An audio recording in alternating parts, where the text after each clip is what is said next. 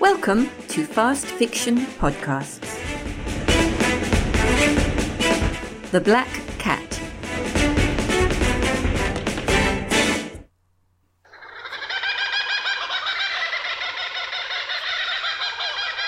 The black cat lay still, just in front of the gate, its coat giving off a shimmery lustre in the sunlight. Trailing nasturtium surrounded its head like a halo in a blaze of scarlet. "How pretty!" Sarah clapped her hands with joy. Wait. No. It was stiff and strange looking, like a stuffed toy. Was it dead? Yes. The eyes had a glassy stare, and trails of ants were beginning to make their way towards promise of a feast. 1 potato, 2 potato, 3 potato, 4, she chanted as she trod on them, taking satisfaction in the squashed line that appeared. 5 potato, 6 potato, 7 potato more. The childish playground school song relaxed her. She mustn't think of death. Anything but death. Death was nasty. Ants didn't count. But she had liked Cat. Cat had always been warm and cuddly, and now it was stiff and hateful and... No, mustn't think of that. It was sleeping. Stan always said she should think of something nice instead. But she couldn't think of anything else. She couldn't think of anything nice. She couldn't think of anything. Thinking was so hard. It gave her a headache. The old woman gazed at the corpse a long time, fighting back tears. What to do? Call Stan. Stan, she called. Stan, come quick. Something is wrong with Cat. Cat is sleeping that long sleep. No, Stan wasn't here. She must do something else. Maybe she could go and see Mrs. Hadley again. She remembered that she had done just what Stan had told her you must do when visiting. She had combed her hair and taken off her pinny and picked a bunch of flowers as a neighbourly gift, but the flowers had died in the heat because it had been a long way down the track and out across the highway over to Mrs. Hadley that last time. The traffic had frightened her. All the cars going so fast. She had still been trembling when she had walked up the path and rung the bell. "The goat's sick," she had said when Mrs. Hadley came to the door. Then carefully, "Can you call the vet, please?" "Why, what's wrong now, love?" Mrs. Hadley had said, looking at her curiously. "It was only a week or so ago that your lovely old dog died. Where's Stan?" No, she wouldn't go to Mrs. Hadley again, even though the kindly neighbour had insisted she have a cup of tea and a lovely piece of fruitcake, because Mrs. Hadley kept asking questions, and Stan had been most insistent that they keep ourselves to ourselves. Neighbours gossip, Sarah, and gossip is dangerous. And Stan was right, because when the young man, the vet, had come, he had asked a lot of questions too, and seemed to think she should know why the goat had died. "So when did you last milk the goat?" the young man had asked. Then he had used a lot of big words and asked to see Stan. He hadn't liked it when she had told him that Stan wasn't there. And then he had expected her to pay him money. "I'm not a charity," he had said. "It's a long way for me to come. Must be nigh on 4 kilometres just on the dirt track, even once off the highway. So tell your husband I'll send in an invoice." Then, as he was about to leave, he asked, "Does anyone else come out? How do you get your groceries?" Sarah had tried to explain that she didn't need groceries, that Stan had an arrangement with nice Mrs. Hadley to use the phone if they needed it. He made sure there was always tinned food with pictures on the cans, and in summer You could pick the fruit straight from the trees, and there were eggs from the chickens and milk from the nanny goat. She shook her head again. What did it matter anyway? She didn't need a goat because she didn't need milk anymore. Never liked the stuff. They had only used it for the dogs and cats and Stan's porridge. Yes, he did like the fresh milk on his porridge. The dried milk is just for emergencies, he had said. And for cooking. Well, she didn't cook any more. Too much bother. And she felt so tired. The days were so long now. So much to do. And now this cat. Well, serve it right. It had fussed so much wanting milk, and with the milk goat gone, there was no milk. So it had got thin, very thin. Well, it should have caught mice, even though it was old. Anyway, why had it died in the middle of her path, all over her pretty nasturtiums? She kicked it savagely. She felt very angry. The head lolled back and the jaw fell open. The vacant eyes stared at her reproachfully. She would have to do something, that was for sure. She couldn't leave it where it was. It would attract too many flies, and their noise gave her a headache. Oh, such a headache. She really must rest up. Perhaps a cup of tea. And a powder. She hadn't had her Vincent's powders today. That was probably why she felt so tired. Yes, that's what she would do. She would make some tea. Sarah walked slowly back down the path to the side of the house. The path was overgrown where the weight of the ivy had brought the lattice work down, and pieces of paper and garden debris had become ensnared in the rubble, making it difficult to pass. She would come out later and cut it back. Yes, there were the shears. She picked them up and gave an exclamation of annoyance. Why, they were all rusted through. She ran her fingers along the blades, quite blunt. They would need oiling and a good clean before they were of any use. Best to go to the shed and work on them right now before Stan saw them. Sarah, don't go leaving things out in the rain, he would say, and maybe get angry. Sarah's eyes misted over. She didn't like it when Stan got angry. Oh, she loved him so and wanted to please him, but when he got angry... No, that was a nasty thought, and she wouldn't think of that either. A butterfly flitted out down towards the creek. The creamy white wings fluttered gracefully in the wind, as if it was dancing. Sarah's tear-stained face broke into a smile. Ah, she had danced once, long ago, always running and skipping. She tried to skip as she had when a child, but her gnarled old limbs would not respond to the music in her head. She began to find it hard to breathe. She dropped a moment to rest, leaning her weight on the stone wall that had once surrounded the veranda. The butterfly was almost out of sight, making its way to the orchard where the overripe mangoes and persimmons were rotting on the ground. Stan used to put netting over the trees to stop the possums getting to the fruit, and if she squinted out to them, oh yes, Sarah could see Stan, tall, strong, and oh, so good-looking, his muscles straining to gain the extra height he needed to reach the highest boughs. That was when chickens had roamed free all over the farm, and the sty was full of snorting fat pigs that would be slaughtered at Christmas and hung in the smokehouse for ham and bacon. The rich soil had yielded crisp vegetables, and she would go out each day to make her selection for dinner. And then she would beat the big brass gong that Stan had given her for her birthday. And it would make such a racket, he could hear it even when he was over at the far paddock.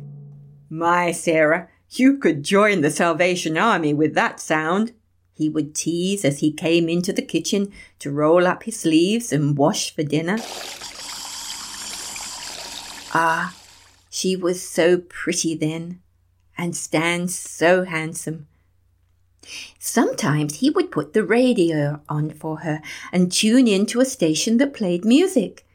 Then he would sing along and she would dance. Oh, such fun! Farewell to old England forever. as well. Farewell to the well-known Old Bailey, where I used for to cut such a swell. With a start, the old lady realized she had wandered into the shed. Stan's shed. He liked her to bring afternoon smoko to him there, when he would rest up a while after working out on the farm all morning. She sniffed and took in, oh yes, the lingering smell of tobacco.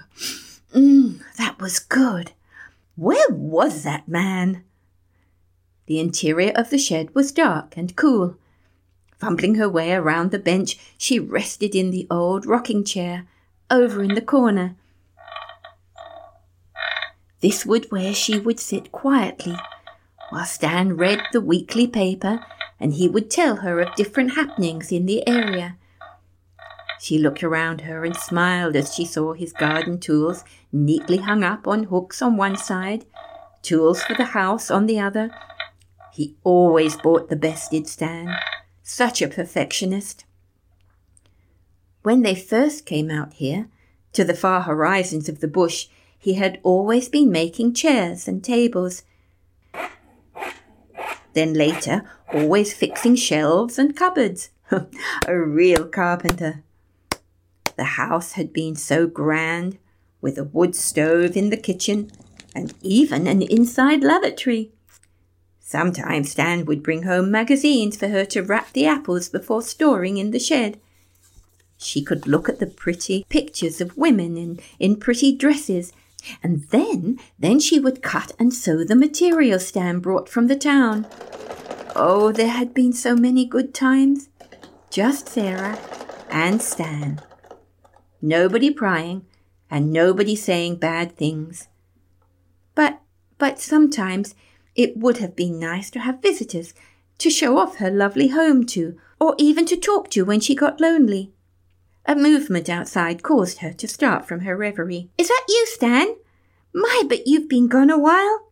She peered into the gloom, a smile of greeting on her wizened old face. But no, it was only a leaf being scrolled about by an impatient breeze. Whatever could she have been thinking? It was still early morning. He would still be in the paddock. Now, what had she come for? She scanned the walls looking for clues. She was getting so forgetful these days. Why, only this morning she had spent an hour looking for her glasses, and they had been right on her nose all the time. Boxes. Yes, of course, boxes. She peered into the gloom intently. She remembered seeing some old vegetable boxes just a few days ago when she was here last, and one of them was sure to be the size she wanted.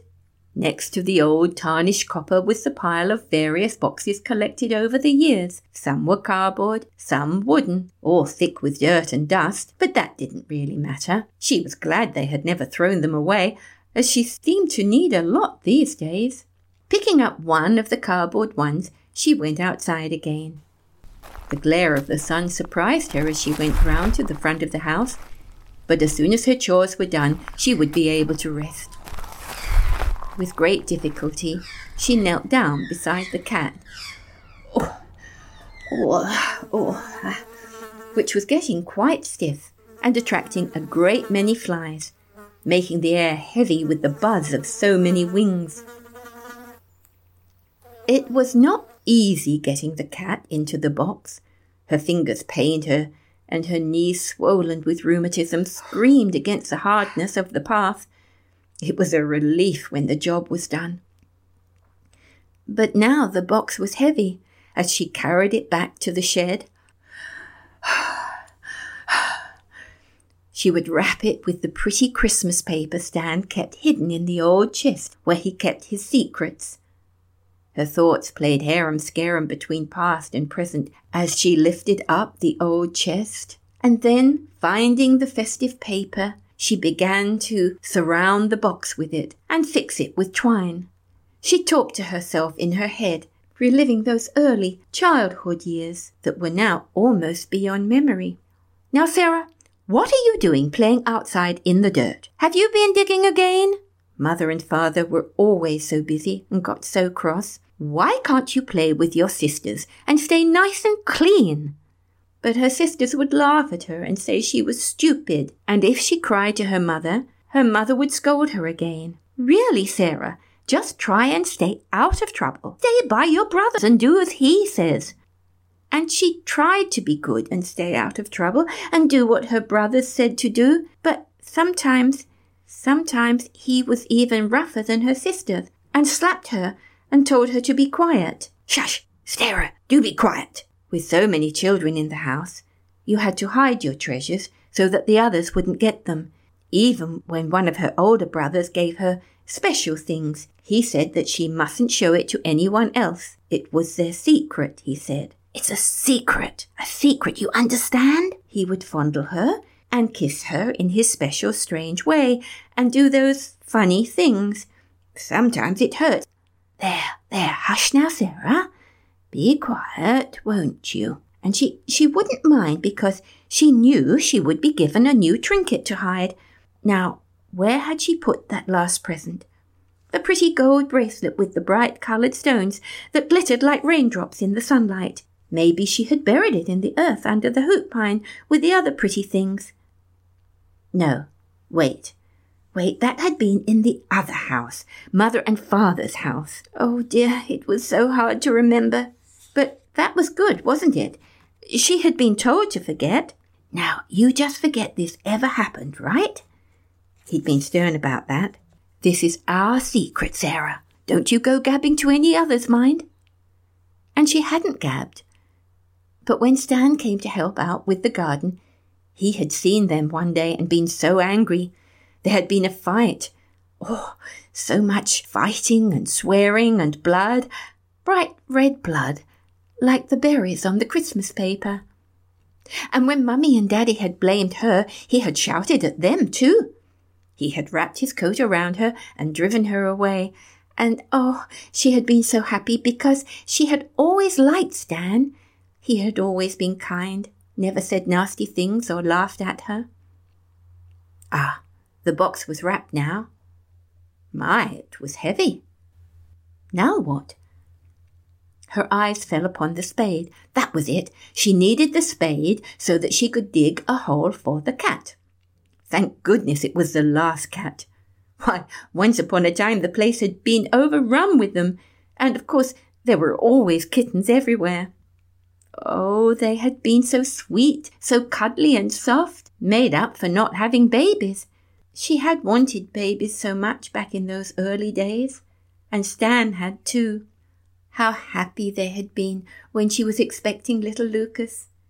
She had cut tiny clothes out of old linen, and Stan had made a crib. He had been so good and clever, knowing when the baby was coming and what to do. That's right, Sarah. That's right. Now, very gently, very slowly, push. Now, push. That's right. The birth had been painful, but she hadn't minded. To have that small body resting on her breast made up for the long wait and all the discomfort over the cold winter months. It was like her toy doll, but better, because not only was it warm and soft, it moved and cried. Ah, the crying. Stan was helpful when it cried and showed her how to feed it at her breast, but when he wasn't there, she couldn't make it feed. She tried, and the baby had cried, and she had shaken it like her doll. Be a good baby and feed. But it hadn't. And then her precious little baby had become cold and stiff. She could hardly bear it when Stan had taken him from her. It wasn't fair. She had said so. Please, Stan, let me keep my baby. I'll care for it. Truly I will. Stan had been kind. Sarah, dear, the little one is sleeping a long sleep. We must put it to rest so that it can go to heaven. We'll find a special place. A special place. Yes, she knew of special places. He had been angry after the second baby, though. The pretty little girl with the rosebud mouth. He had called her Rosie. Now, don't you go shaking her, Sarah. In fact, don't touch her when I'm gone. And she hadn't. And little Rose had grown so strong, and then she had begun to crawl everywhere. Sturdy little legs she had. So soon she was toddling after Stan. Oh, such a dear. Where had she gone? Sarah wrinkled her brow. It was so hard to remember. That's right. She had gone out to the orchard on her own, and when Stan brought her back, she was stiff and cold like the cat. Oh, Stan had been so angry with her. He had grasped her by the shoulders and shaken her in torment. You should have looked after her, Sarah. She was too small to be on her own. But Stan, you told me not to touch her, and I didn't, Sarah had protested tearfully. There had been no more babies after that. They had kittens instead. Stan said some of them had gone to heaven too, so they put them in the boxes and laid them in the special place. Sarah lifted the spade off the hook, noting how heavy it was. A cloud of loose earth fell off onto her foot. Goodness, she wasn't wearing any shoes. No wonder the ground felt damp. Clutching the box, she dragged the spade behind her as she made her way around through the wandering dew to the shady area behind the shed. Her gnarled fingers grasped the spade handle expertly, but she began to wince as she dug. Movement was slow, but the earth came up easily and worms and earwigs tumbled into view. She tried to keep a picture of the cat in her mind as she dug so as to best judge the size of the hole needed, carefully mounding the loose earth to the side ready for filling. Her eyes were attracted to the writing on the side of the box, but the concentration made her eyes hurt. She had never been much good at all that reading and writing stuff. That's why we won't have a proper wedding, Stan had told her. You'll have to sign your name, Sarah, and everyone will laugh at you, not being able to write and read and all. Stan was always good to her. That's why she had loved him so. He was always so gentle and kind and protective against the cruel taunts of the folk around. Even when he first got sick, he had said, I don't want no doctor. So she had nursed him, like she remembered when she had been sick as a child. She had emptied out the oleanders from the large pink jug that she always used for them, and filled the milk to the brim, helping him drink. Oh, so carefully. Drink the milk, Stan. Milk is good for you. He had drunk the milk, lots of it, but had still got so thin, so ill. She had been frightened to see her big man so frail. That's when she had walked into the town and called the doctor. It had taken her hours. The doctor was bad-tempered because it was raining so hard, and he couldn't drive his car right up to the house, and he'd got wet and kept looking at his watch. Stan had said the doctor mustn't know about her problem with reading. He mustn't think her a fool, otherwise he would take Stan away to hospital. And I don't want to go to no hospital, Sarah. There will be no one to look after you. Be sure not to let them take me there. So she had nodded and said, Yes, doctor, I understand, when the doctor told her what pills to give Stan and when, even though she didn't really understand and couldn't remember. And when he told her what food Stan must have and what not, she had nodded and said, I'll look after him, doctor, don't you worry none. Tears came into Sarah's eyes. That's when she had known Stan was really sick, because when she had asked him to explain what the doctor had said, he had just groaned with the pain. The sweat had come all over his body, and the tremors had taken hold. There had been so many pills to take, and Stan not able to help or read all the writing the doctor had put down on the paper. Now where was that paper? She had kept it so carefully and repeated the words over and over to herself. Prescription. That was the word the doctor had said was the medicine that would make Stan better. The old woman shook her head. No, she didn't need it now. She looked around her and suddenly remembered where she was and what she was doing. With difficulty she got up from the ground and stumbled over to the large oleander bush gladdened with soft pink blooms. She tugged at the sinewy stems, which left a soft, milky trail over her fingers, and scattered the flowers over the newly dug mound. Stan had planted the bushes. Oh, how many years ago? The plants had grown well, too, bright pinks and reds that lasted through winter. She could still remember how he had chided her when she had first used them to brighten up the kitchen. Now be careful of them, Sarah. I know they're pretty, but they shouldn't be picked. They're quite poisonous, you know. Dear Stan, he had always treated her like a child, even when she had grown. It made her quite annoyed sometimes the way he was always warning her of things that could harm her, and of course she had picked the oleanders all the time. After all, they looked so lovely. She would arrange them in the Schoff pink milk jug Stan had given her for her birthday. My, that jug could hold a lot of milk, but then Stan drank a lot of milk. So when the goat needed milking, she would tip them out so as to fill the jug with milk. And sometimes, to cheat on Stan, she had left the water in so as not to use as much milk. Such a bother to milk that goat.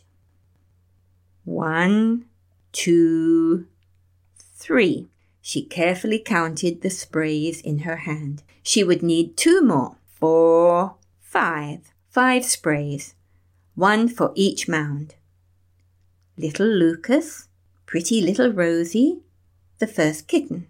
Then, of course, there was Bluey, the cattle dog, and the big mound still quite fresh, where she had put Nanny, the goat, to rest. The black cat would just have to lie in its box under the tree, away from Nanny and Blue. Neither of them had liked Cat. The earth was damp and moist after last night's rain, and the bright pink of the flowers sparkled against the dark brown of the soil as she laid them out. 1, 2, 3, 4, 5. Then, returning to the oleander bush, she picked 2 more especially beautiful sprays before returning back to the hole to continue her work. She puffed with exertion, still humming to herself and talking quietly. Finally, her work was done. She picked up the largest of the 2 remaining stems and turned to face the large mound beside her, now covered with withered sprays of flowers, laid so carefully and lovingly every day. She had laid the fresh bloom tenderly on top. Tears came to her eyes once more as she laid it down gently. Here you are, Stan. This one is for you. They're so lovely. And you're wrong. They're not a bit poisonous. I picked them, and they haven't hurt me one bit. Her hand patted the ground as she bent down nearer and whispered, Stan, the last cat is having a long sleep, but don't be angry with me. I'm too tired to bury him. I've just put him into his little covered bed beside the tree. I want to rest now, Stan, and maybe I can follow you up to heaven. Then, picking up the last flower, she lay down in the freshly dug hole beside Stan, cramping her knees up close to fit in the confined space. She whispered her song over and over, just as he had taught her, until the darkening shadows numbed her with cold, and her song was barely audible. And now I lay me down to sleep. I trust the Lord my soul to keep. And if I die before I wake, I trust the Lord my soul will take. And now I lay me down to sleep. I trust the Lord my soul to keep. And if... You have been listening to The Black Cat, written and read and produced by Brianda Cross.